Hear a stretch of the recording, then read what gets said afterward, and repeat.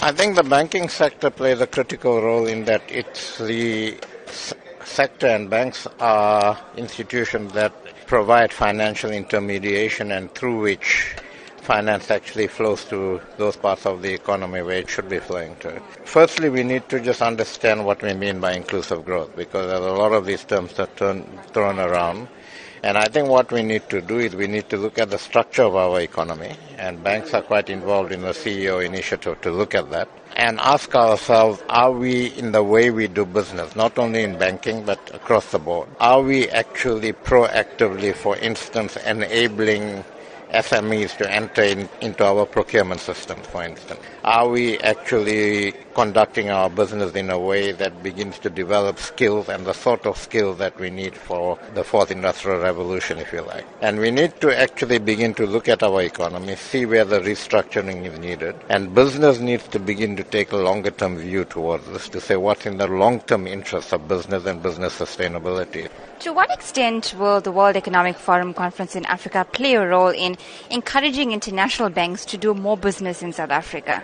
We have quite a few international banks in South Africa, okay, and we have the second most soundest banking system in the world. So banks, international banks have absolutely no hesitation in coming to South Africa to do business. They respect our regulatory environment. They respect the way we manage our banking system in this country. The issue here is whether the economy is growing fast enough for banks to be able to do good volumes of business. Now, our banks, those banks that are in South Africa, are very sound and are operating well. But because our economic growth is so low and we have pedestrian growth, the volumes of bank business is obviously limited, because banks can only grow and the volumes of business grows as there's economic activity, and they are able to actually lend money to corporates and others to participate in that economic activity.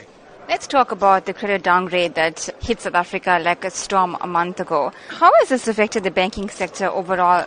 And we know that South Africans were certainly very worried about how this will affect the man on the street or ordinary families at home. It's early days yet, okay, but in the medium to long term, what would happen is as banks go out into the financial markets to raise money, which they do all the time, it will be more difficult to raise money and the money will be more expensive because of the downgrade to junk status, okay? There are certain fund managers, international fund managers, who are, through regulation, forced to actually withdraw from countries that are downgraded to junk status. And if Moody's downgrades us, then that would actually trigger that and it will take investment out of our country. If banks, when they go out into the market and they have to pay more for their money, that gets passed on to customers. When you borrow money from a bank, you're going to pay more.